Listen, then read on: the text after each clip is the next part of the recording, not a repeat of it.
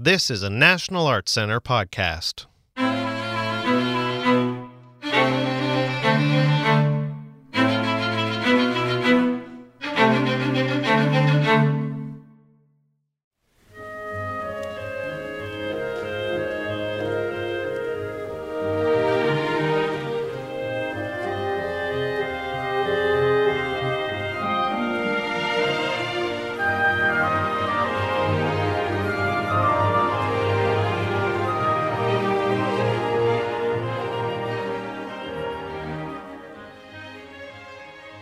Hello and welcome to this episode of the National Arts Center NACOcast series. My name is Sean Rice and I play clarinet with the National Arts Center Orchestra.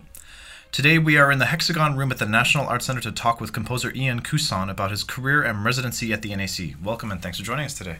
Thanks for having me. So you're in a residency right now. Yes. And basically writing commissions for a chamber ensemble and also a full orchestra piece. Is that correct? That's correct, yeah. Cool. Before we get into that, Totally. I'd love to talk about you and where you come from and your experience in music and why you're doing what you're doing. Totally. So I have made my home Toronto for the last almost 20 years. Mm-hmm. Before that, I grew up in a small town in Ontario called Midland. And it's a small community. Was there till I finished high school before moving to study music in Toronto. Mm-hmm. Yeah, and I think, growing up in a small town was an interesting experience, especially before we had lots of good internet stuff. And so one of the things that bothered me the most living there was I didn't have access to scores and things like that. So I would love these trips down to the reference library in Toronto and other places where I could read interesting... How far is Midland from Toronto? It was about a 2-hour ride. Car ride. All right.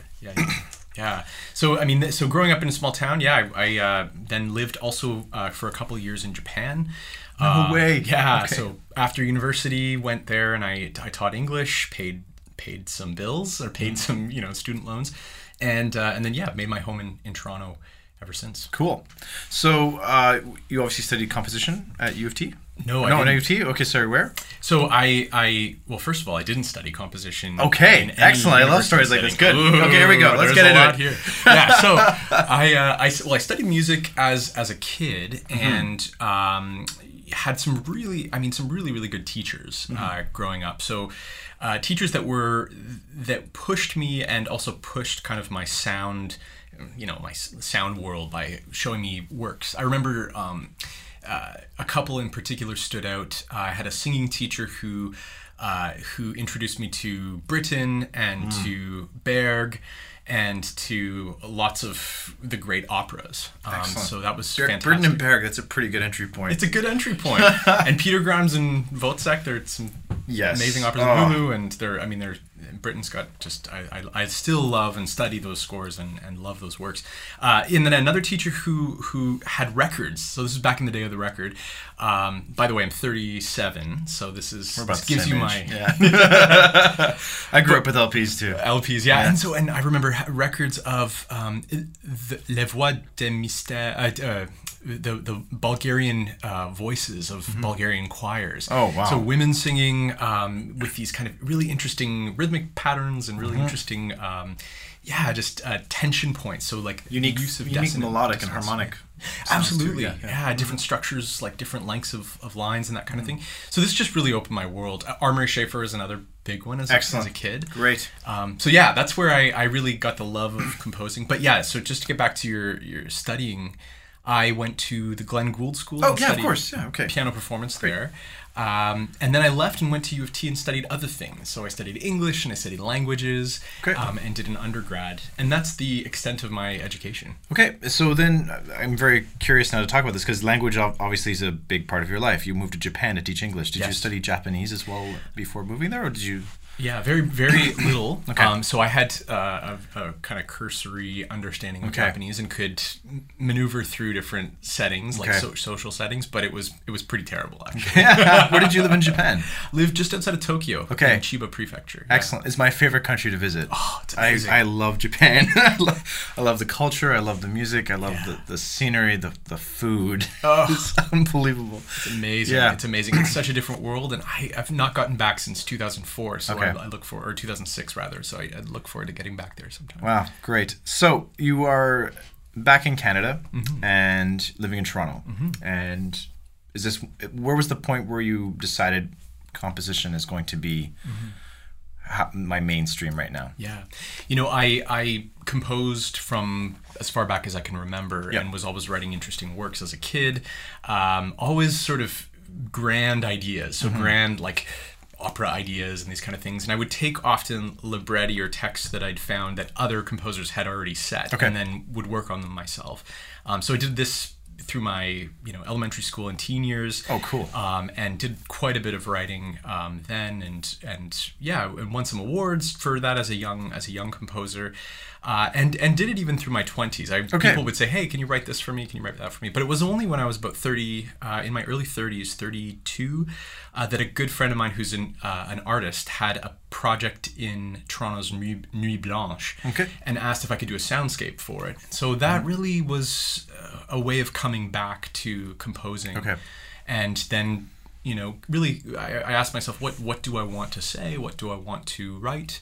Who do I want to kind of work with? And then have constructed a career. Aren't these the questions every composer has to deal with when they're like starting to think about what they're going to write next? Absolutely. What do I want to say? What do I want to say? And I think really understanding limitations, putting limitations or boundaries around what I was going to do. So one of the things I said was, I want to work on vocal work, so songs, song cycles, opera, and what are the kind of component pieces that would be most helpful in terms of the type of work that I was going to be writing that can, get me to a place to write opera on a larger scale, that kind of thing. Okay. So now we fast forward a little bit to this residency that you're participating in here at the NAC, this Carrefour. Could you please let our listeners know what exactly this is? It's a co-partnership with the Canada Council, correct? That's correct. Yeah. So Canada Council and the and NACO got together and decided to sort of invest in emerging composers. In particular, this first round, these 2 years that I'm doing, they were looking for diverse composers. So I'm Métis by background and upbringing, and so this was a chance for young composers to have access to excellent players, opportunity to ask and discover all the questions that you might have in order to write well for instruments and for the orchestra. So it came with 2 commissions. One was for a chamber work in the first year of the residency, and then one for a work for the orchestra in the second year.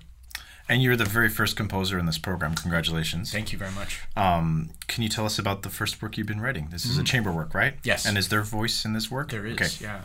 So I pitched a work that was setting poems of Joy Kogawa, who is a Japanese-Canadian poet.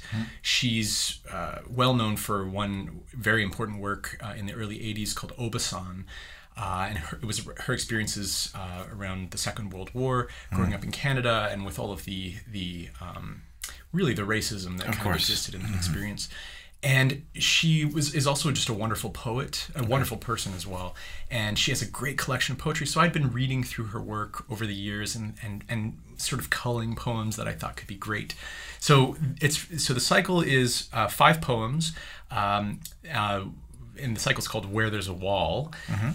And I'm writing them for 6 players in the orchestra and a mezzo-soprano, and have the incredible fortune of working with Christina Szabo.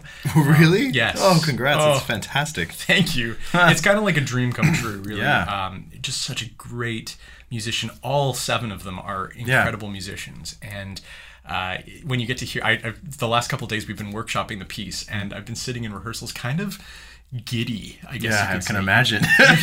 you hear what you write, but it's being brought to life, really brought to life. And that's not always the experience of hearing your work performed. Well, it's like once you're ready, you have to let it go out there and be okay with it. Totally. And let go. Yeah, exactly. So what other instruments are in it? So you have mezzo-soprano. Mezzo-soprano, violin, viola, double bass, so no cello. And then flute, clarinet, and bassoon. Okay, so trio against trio in a way. Trio against trio. Yeah. It's a kind of interesting septet, I guess. Yeah. But it also covers the kind of range of the instruments from low to high, and so there's quite an interesting palette Lots of colors. Yeah, that's great. Yeah. Can you tell us more about the work, the inspiration, the title? I'm very curious. Yeah. So the poems are really centered around this one called "Where There's a Wall." The question of walls that we build, whether they be border walls, whether they be metaphorical walls to keep people away or to keep people separate, and how those are actually permeable structures that you can actually get around or over or through, and what are the means that we can get around or over or through. So I thought that was just a brilliant kind of idea, especially timely now.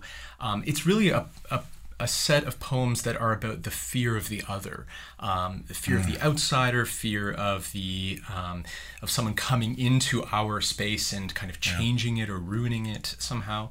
And so it takes that perspective of being afraid of the outsider, and then the outsider's perspective of being kind of hated when they're in a space where they're kind of where they're rejected, and but then also the thought about the wall, that walls can be transgressed, walls can be broken down, and sometimes it's language, sometimes it's music or art that can do that. So it's the cycle takes us on a journey really through one woman's kind of experience of being hated, feeling isolated in this community, and then sort of embracing that and finding a voice within it. Was she?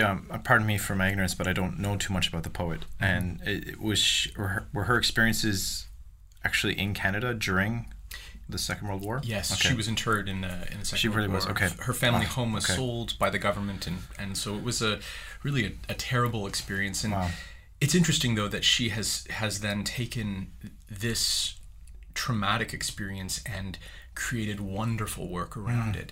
Work that's really touched a lot of people. It's helped to bring awareness to some of these historic events and issues, but it's also given voice to artists to kind of find a way of expressing this as well.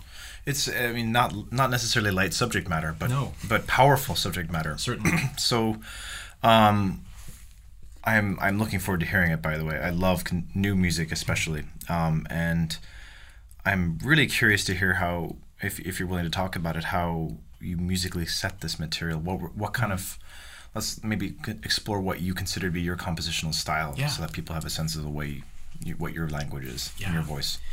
It's funny.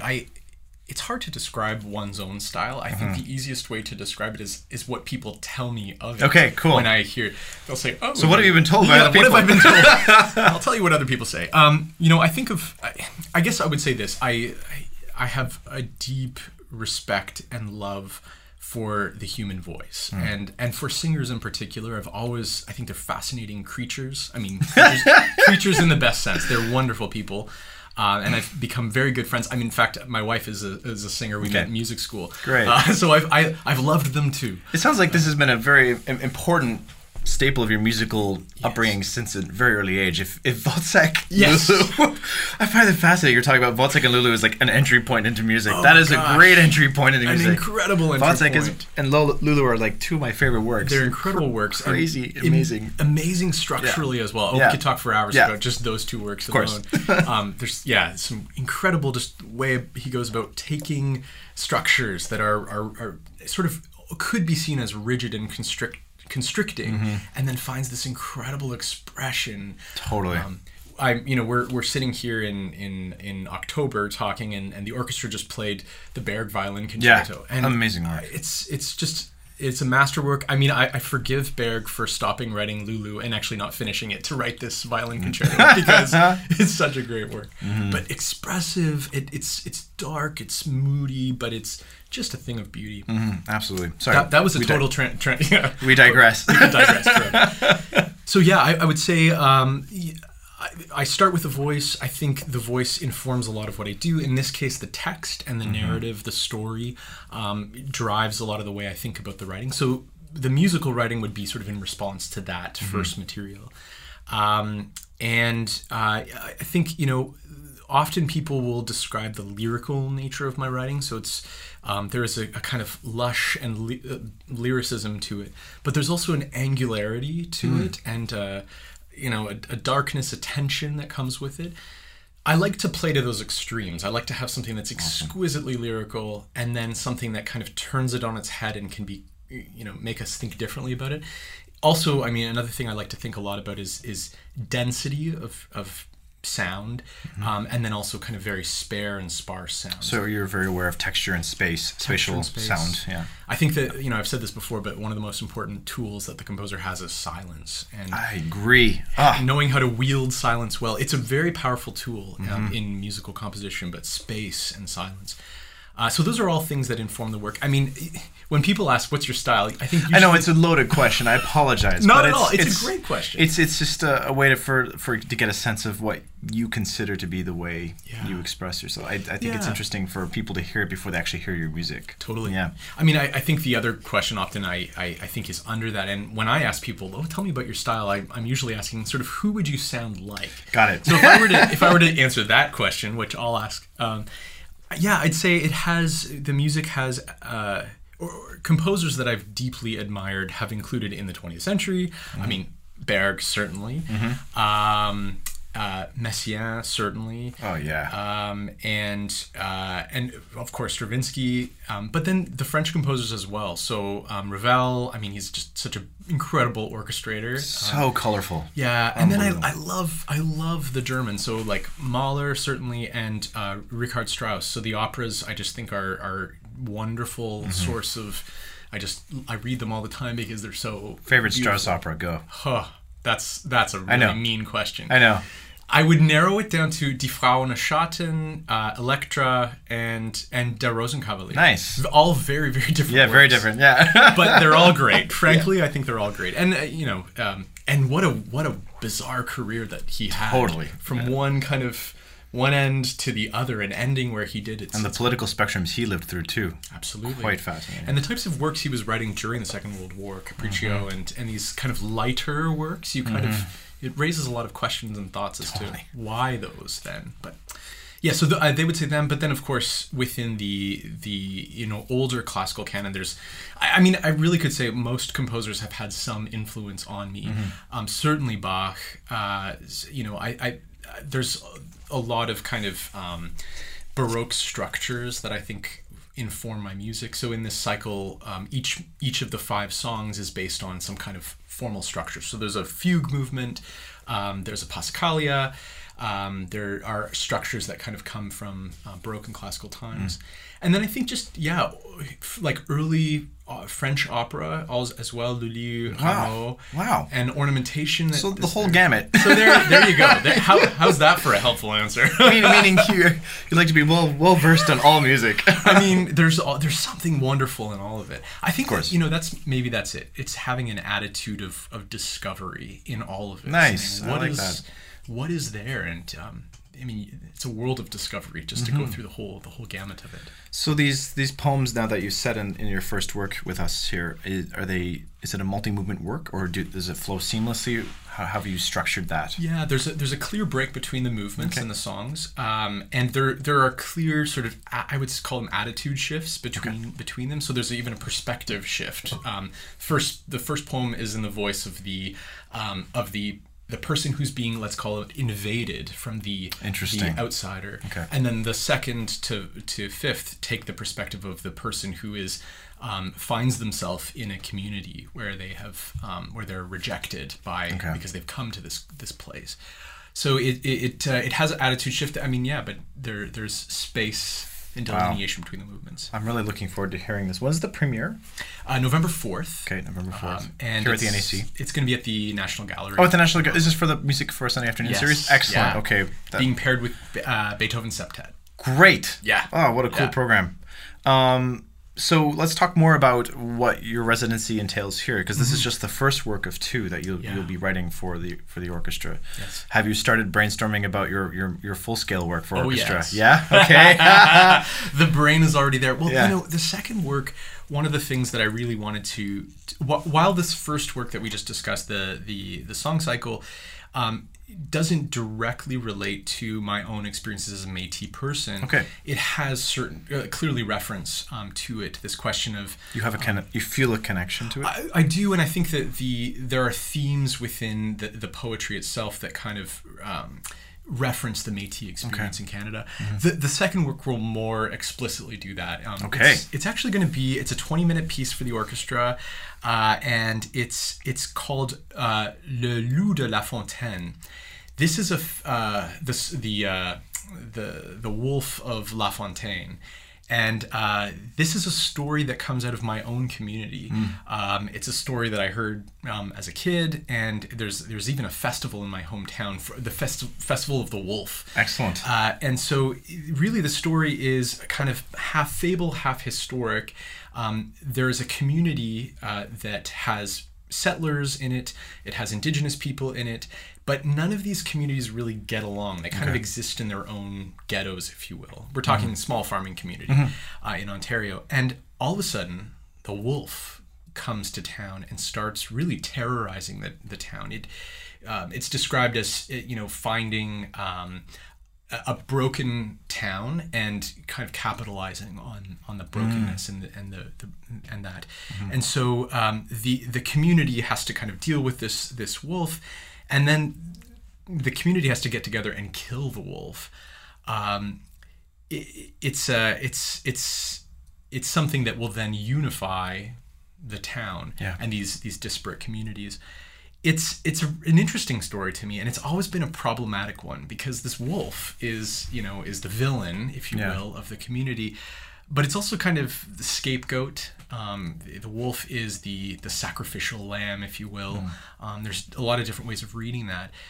So getting back to the work, I'm going to write a piece for the orchestra that'll be something that could almost be like a non-danced ballet, if you will. Okay, a piece really that cool. could have movement at a later point. It's going to be a fun work. Well, to continue with the story, obviously the fable / historical story has a lot of significance in terms of what it's saying. So have you thought about, maybe we're like talking about the secrets to your composition that we shouldn't get into yet, but maybe you want to surprise us all, but what kinds of ideas are percolating with how to approach that kind of source material with the forces you'll have available to you? Are you going to use purely orchestra? Is that a fair question to ask? Okay. Yeah, so it'll be purely orchestral. There will be no text, no song. But one thing I'm doing right now in the planning stages of the work is sort of fashioning a libretto for the work. Okay. So I'm creating a gentle narrative that could be printed in a house program, so people can follow short movement by short movement what action. So you want people to feel this sense of a program. Absolutely. To the work. Okay. Yeah. Is it going to be? What am I going to ask? Is it going? Would you like to call it a program work, or is it? Totally. I'm fine okay. with that. Yeah. I mean, it's so hard for me. Even when I've written just purely orchestral work, I will create a program, even if I don't share that program. Okay. Cool. I think I can't help but think narrative within a narrative thread in anything that I write. There's always an arc. There's always a kind of dramatic shape to it, and I can't escape that. Okay. In fact, I almost don't understand how to escape that, if you will. And I don't know that I ever would want to. Okay. So here's a layman's question, because I've dabbled in composing a little bit by myself. I find it really difficult. How are you going to compose 20 minutes for a full orchestra? Is that something you've done before? Oh yeah. Okay. It's funny. It's always frightening at the beginning. It's frightening thinking of sitting in a chair and, as one generates ideas and then writes them down and fashions them and moves them around and figures them out. It's frightening. Having, knowing that I've gotten to the other side of that already, like knowing that I can complete a piece and this does happen, then I think I kind of relax. I think, for me, it's just about wondering at the sound world of this place. Sometimes I'll kind of imagine the scene playing before my eyes, and then I listen for what accompanies or what exists there sound wise. You know, certainly I will also generate ideas, motivic ideas, gestural ideas, things that I kind of see as starting points. And then usually that just kind of is like a snowball. It starts going down the hill, and the piece is attached to it, and it becomes a fully fledged piece. Cool. The way I'll approach this work, as I do with a lot of my orchestral work, is thinking, writing it in a short score form. So I'm not writing immediately for the orchestra, but I am thinking about color and texture and those kind of things. So when you say short score, are you going to do you compose from the piano? Often, yeah. Great. Both at and away from. Cool. Yeah. Okay. So when I say short score, I just mean usually it's something that you can't play by yourself on the piano. Okay, got it. But it's on a number of lines, and it kind of includes most of the detail of the orchestral work that then has to be kind of elaborated when I go to orchestrate. I find it's funny, Strauss always said like the worst part of writing a work is the composing of it. When you get to orchestrating, it's just like you can have a conversation with someone and orchestrate, and it's totally true for me. When I get to the stage of I'm thinking about the full orchestra, it's like I can watch TV and do it. It's there. You know? Cool. I've often imagined it's akin to like coloring. It's kind of like coloring, and really, you can make. You can make wrong choices, sure, but really it's about making better choices, and sometimes it's saying what's the best way to do this, or what's the more effective way of doing it. For me too, it's about thinking about the player. What will they want to play, and what's the best way to present that for them so that it gives the greatest ease when they actually sit to read the score. Well, this is an interesting point. We've rarely talked about this on the series of podcasts, but it might be interesting to talk about what orchestration is for people who don't know what that actually means. In essence, Ian's talking about which instruments will be used to play certain material you've composed and how that will be set. So when we say color, we're referring to different instruments and their different colors. And the choices you make, sometimes there are limitations to instruments, right? Yeah, absolutely. So a great example would be if you think of playing a chord on the piano or on a guitar or on any instrument, you could say a C major chord. So it's going to have a particular sound.